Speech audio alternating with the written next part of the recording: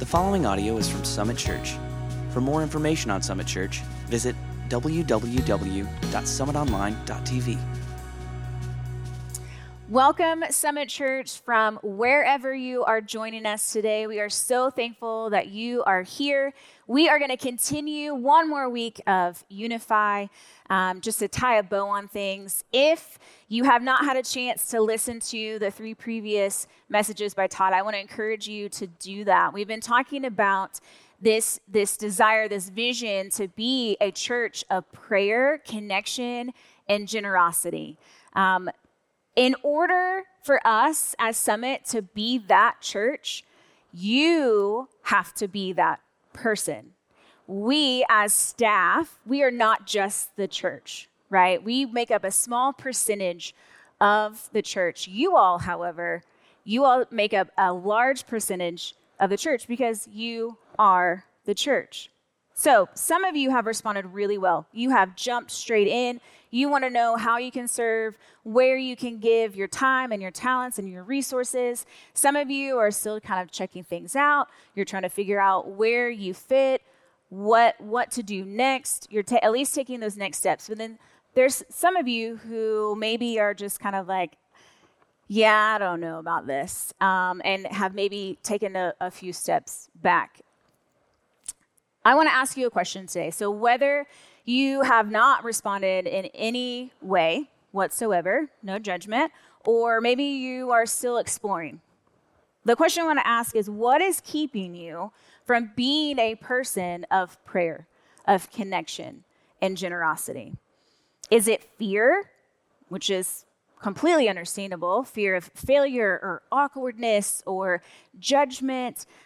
Maybe it's a fear of rejection or commitment, discomfort. Is it possibly a lack of trust in God or in people? Maybe you feel incapable. Maybe you don't feel like you are able to give back to the church in any sort of way, or maybe you feel unworthy. There also could be the possibility of just a little bit of selfishness, right? I mean, that's a little bit of human nature for us to be a little selfish and think, I don't really want to give up my time for this. It could be pride. Perhaps it is for you don't want to ask for prayer because you just think, I got this. I can handle it. Not a big deal. Or maybe it's a lack of interest. Or it is, and kind of in that same vein, you don't see the return on your investment. You just think, what is this going to get me? How beneficial could this really be? So there could be a lot of reasons as to why you have not stepped fully in. I'm going to take a turn, and you'll see in the end how this all kind of fits together. But today, I want to talk about how our love for Jesus empowers us to be the church. To be the church of prayer, the church of connection, and the church of generosity. So when we talk about love, I want to clarify something because I believe that word is completely overused and misused. Culture has defiled that word because in the truest form, love is God and God is love. And the Bible gives us a few different words for love, but the two we're going to look at today is agape and philia. And you may have heard those words before, and you may have not. Agape is this God-like love. It's this love that describes how he feels about his creation. It's selfless and it's unconditional. Philia, if you recognize that from Philadelphia, brotherly love, that really, there's so much more richness in that word. Think about it in terms of camaraderie, specifically in battle. When you have gone to battle with someone, you've been in the trenches, you've gone through the good times and the hard times, you form this bond that is irreplaceable. There's this affection that comes with all the things that you have experienced together. That is philia. So we're going to be jumping into John chapter 21 today. Before we get there, I want to give you a little bit of context. Leading up to this point, Every verse I'm going to give you is coming from the book of John, although all 4 of the Gospels talk about Peter in some form or fashion. But we're going to look at his story and see how, maybe not all of his story, but we're going to look at these key points that help us better understand this scripture that we're going to discuss. So in chapter 1, we see that Andrew, that is actually Peter's brother, is with John the Baptist. John sees Jesus and says, there's the Messiah. Andrew is like, oh my goodness, I got to go tell my brother. He runs and he tells Simon, he's like, Simon, we have found the Messiah. And Simon's like, okay, I got to see this for myself. So he goes and he meets Jesus. And the first thing Jesus does is he looks at him and says, Simon, son of John, you will now be called Cephas, which is Aramaic, translated in Greek to Peter. The first thing Jesus does in his interaction with Peter is to give him a new name. That is so powerful. Tuck that into the back of your mind as we keep going. Fast forward. In chapter 13, Jesus is giving the disciples a new commandment, and that is to love one another. Because it's through our love for one another that we exemplify who Jesus is. And we get to show the world through our love for each other just exactly how magnificent the Lord is. A little bit further down, after Jesus gives those instructions to love one another as I have loved you, Peter tells Jesus, I will lay down my life for you. Peter is a very passionate disciple. He is also a little bit impulsive as well, but he is dedicated. And so he is telling Jesus, I will lay down my life for you. And Jesus responds, will you? Will you actually lay down your life for me? Because I'm going to tell you something that here in just a little bit, that you're actually going to deny me 3 times. And I know John doesn't account for this, but in the other Gospels, Peter's like, no, I could never do that. And then we see in chapter 17, before Jesus is led to the cross, that Jesus takes a moment to pray over his disciples. He prays for unity. He prays for protection over the enemy. And he prays for sanctification. And that's just a really fancy theological word for being set apart, being made holy. It's this process that we go through as believers to look more like Jesus. And he also prays for future believers. I want you to think for a moment that Jesus, at that point in time, that prayer is also for us. Is that not just a beautiful testament to God's love for us, Jesus' dedication to us, to save us, that he in that moment is praying and we get to benefit from that prayer. And he in that prayer, I would encourage you to go read it because it's absolutely beautiful. He prays for unity between us. He prays that we not only would have unity with each other, because that unity displays the relationship between Jesus and God, but that we would also have unity with the triune God, with God the Father, God the Spirit, and God the Son. Because when we do that, we really begin to exemplify who Jesus is and the character of God. We then see Jesus is betrayed by Judas. He's arrested. He is taken away. He is, while he is standing trial, Peter comes in, and all these people, I mean, obviously, like, there's a lot going on, and all these people are asking questions, and they look at Peter, and he's like, hey, you're one of those guys that was with Jesus. And he's like, no, that wasn't me. And he's asked 3 different times if he was one that associated with Jesus. And every single time he says, no, that wasn't me. And in that moment, the rooster crows, and he immediately remembers what Jesus had said. And he goes outside the city gates, and Scripture tells us in a little bit different ways in each gospel that he wept bitterly. I cannot imagine the grief and the burden that he felt in that moment, where days, weeks before, he had said, I will lay down my life for you. And then when the pressure came, when the test came, he denied Jesus, his friend, the person that he had been doing life with and ministry with, that he got to know so closely and intimately. That was his Savior. And he said, I wasn't with him. What's interesting is Luke gives this account that when the rooster crowed, that Jesus looked right at Peter. And I think that if that was me, I think I would have just completely lost it. When we see Jesus crucified, laid in the tomb, and then we see Jesus rise from the dead, Mary, if you know the story, Mary's the first one to realize, oh my gosh, he is not here. He has risen. She goes and tells John and Peter. They take off running. John, of course, gets there first because he's the beloved, most loved by Jesus. But Peter is the one that goes in, right? He goes in the tomb. But then we see after this that Jesus appears. He appears to Mary. He appears to the disciples.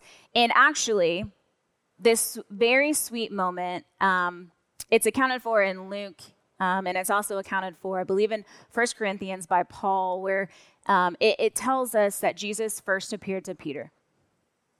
How reassuring must that have been for Peter?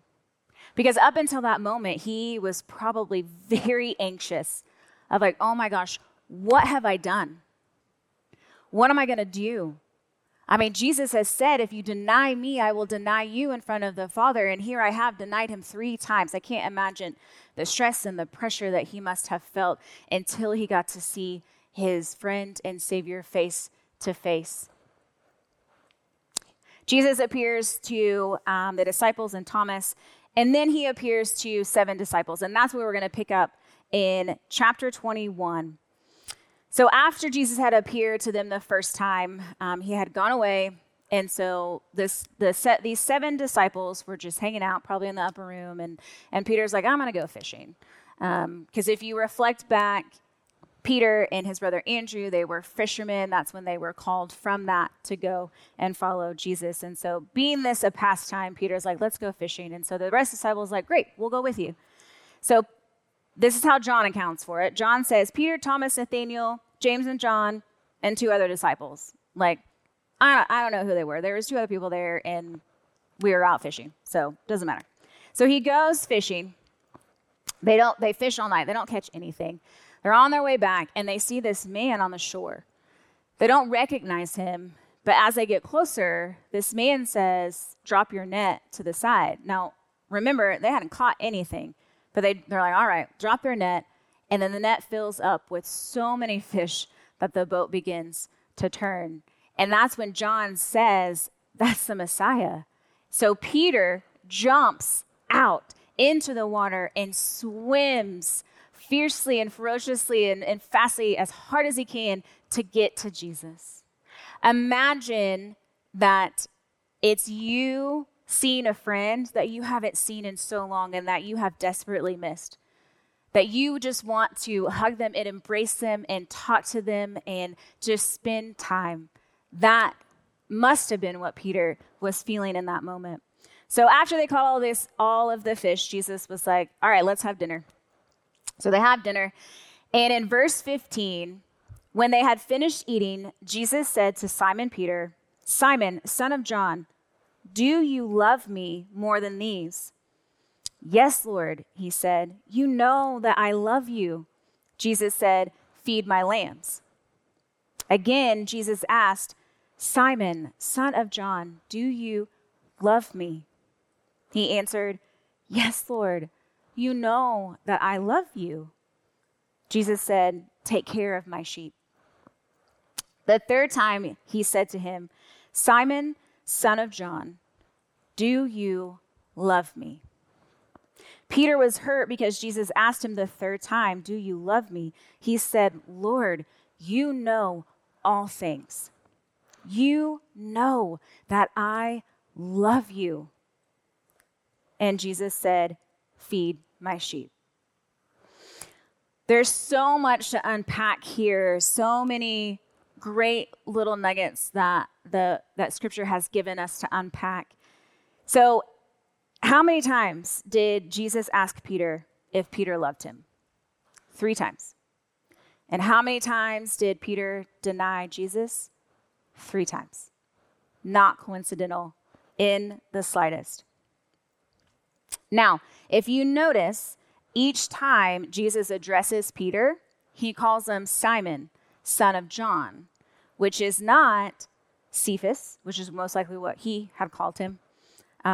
He went back to the name that he was before he met Jesus.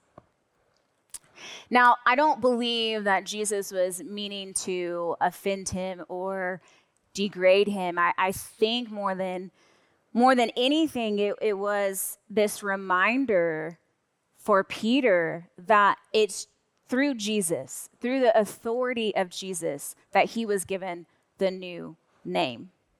It's a reminder of who he was before he had met Jesus. So when Jesus asks Peter the first time, do you love me more than these?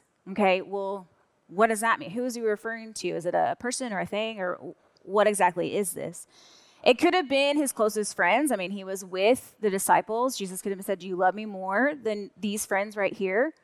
Do you love me more than your brother, Andrew? And as a fisherman, that was a profession prior to, and seemed like perhaps a hobby, or perhaps it was an employment opportunity for him again. Jesus could have been asking, do you love me more than your hobby?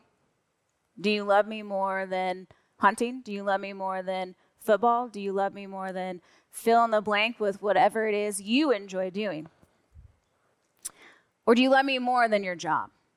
And here's what's an interesting connection here. It very well could have been him asking about his profession as a fisherman, because he addresses him as Simon, son of John, and he was a fisherman prior to that, right? So he could have been, hey, Simon, son of John, do you love me? Are you going to go back to doing what you did before you met me? Are you going to go back and default to that profession, that season before you met me? The next thing that we notice is that Jesus gives Peter 3 different directives after he asks him a question. It wasn't necessarily an affirmation. It was like, okay, you love me, now do this. And he uses the word feed or tend twice. And in the Greek, it means to literally give them food, right? Give my people everything they need to grow spiritually. And when he says lamb and he says sheep, when he's talking about the lambs, he's talking about these baby Christians. He's talking about these new believers that are young and immature. Versus when he's talking about the sheep, he's talking about mature believers. He's talking about people who have had been following him, who had experienced Jesus. And so when he says to take care, or in a different translation, to shepherd, which also means to feed and tend, so give them food, give them nourishment, give them my word. But what also do we know about a shepherd? We know that Jesus is considered our shepherd, and Paul calls him the chief shepherd. A shepherd watches over the flock. It makes sure that all of them stay in this safe area. If anyone wanders off, the shepherd would go get them and bring them back. He makes sure that they have everything they need. Literally just takes care of the flock. And so essentially what Jesus is asking Peter to do is to take care of his church.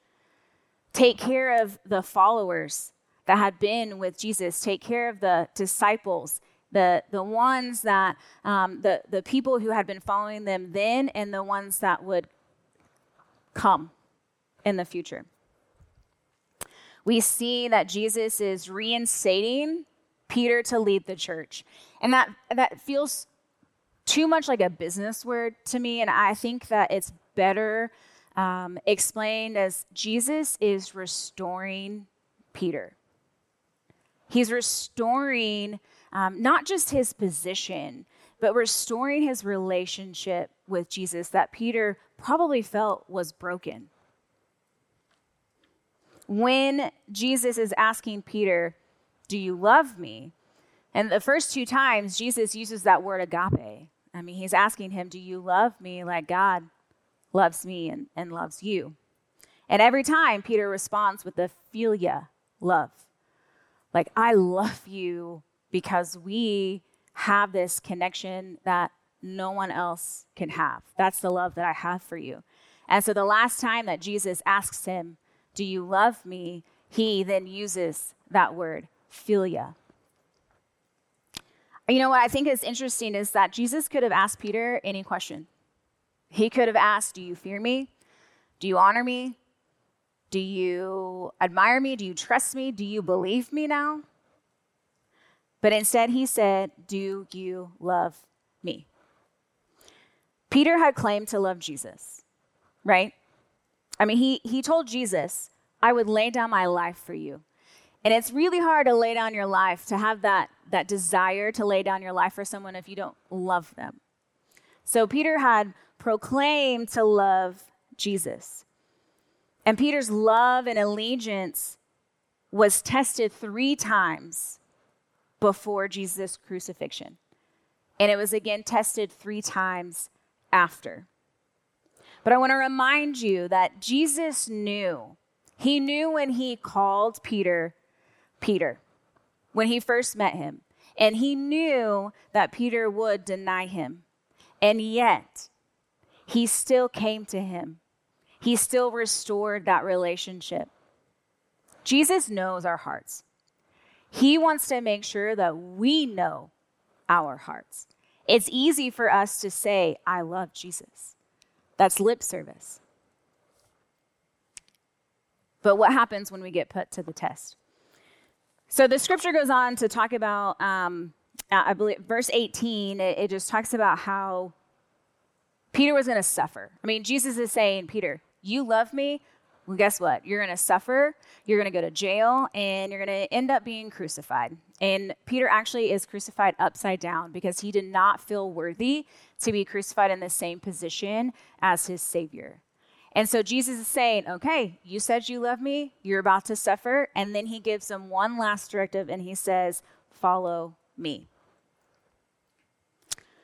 If you notice, Peter's love for Jesus was birthed out of gratitude. It's our gratitude for what Jesus has done that deepens our love for him. It's out of that deep love that's our motivation to truly follow him. So I want to ask you a question. Why do you love Jesus? What has he done for you?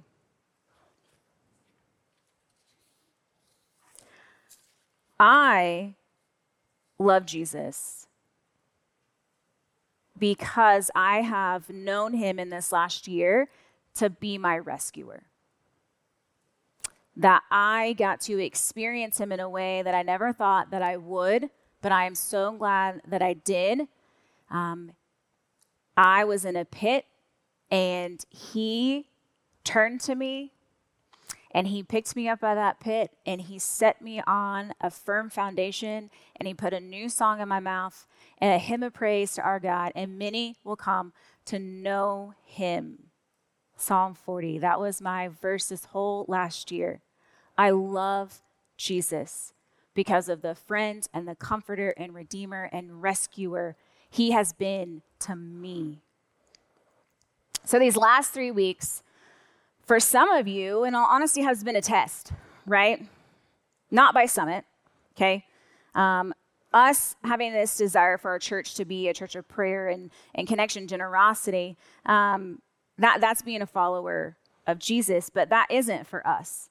That is for the church to glorify God, to magnify him, to show the world who he is. So I'm going to ask the question a little bit differently than I did in the beginning. In these last 3 weeks, and all these opportunities that you've had to step out, have you denied him? Or have you wholeheartedly professed your love for Jesus? And if so, how are you living for him? As we close today, I want to read part of Jesus' prayer over the future believers in chapter 17. This is in verse 20 through 23. It says, I pray also for those who will believe in me through their message, that all of them may be one. Father, just as you are in me and I am in you, may they also be in us, so that the world may believe that you have sent me. I have given them the glory that you gave me, that they may be one as we are one. I in them and you in me, so that they may be brought to complete unity. Then the world will know that you sent me and have loved them even as you have loved me. You are loved by God. You have been forgiven. You have been redeemed. You have been chosen. You have a reserved seat in heaven. You, being chosen by God to do the work of God by the power of God. Go live like it. So before I pray, what is keeping you from being a person of prayer, connection, and generosity? And I would begin with evaluating, reflecting on your love for the Lord. And in that, reflect on your gratitude for him. And if you're having trouble doing that, think about all of the things that he has done for you.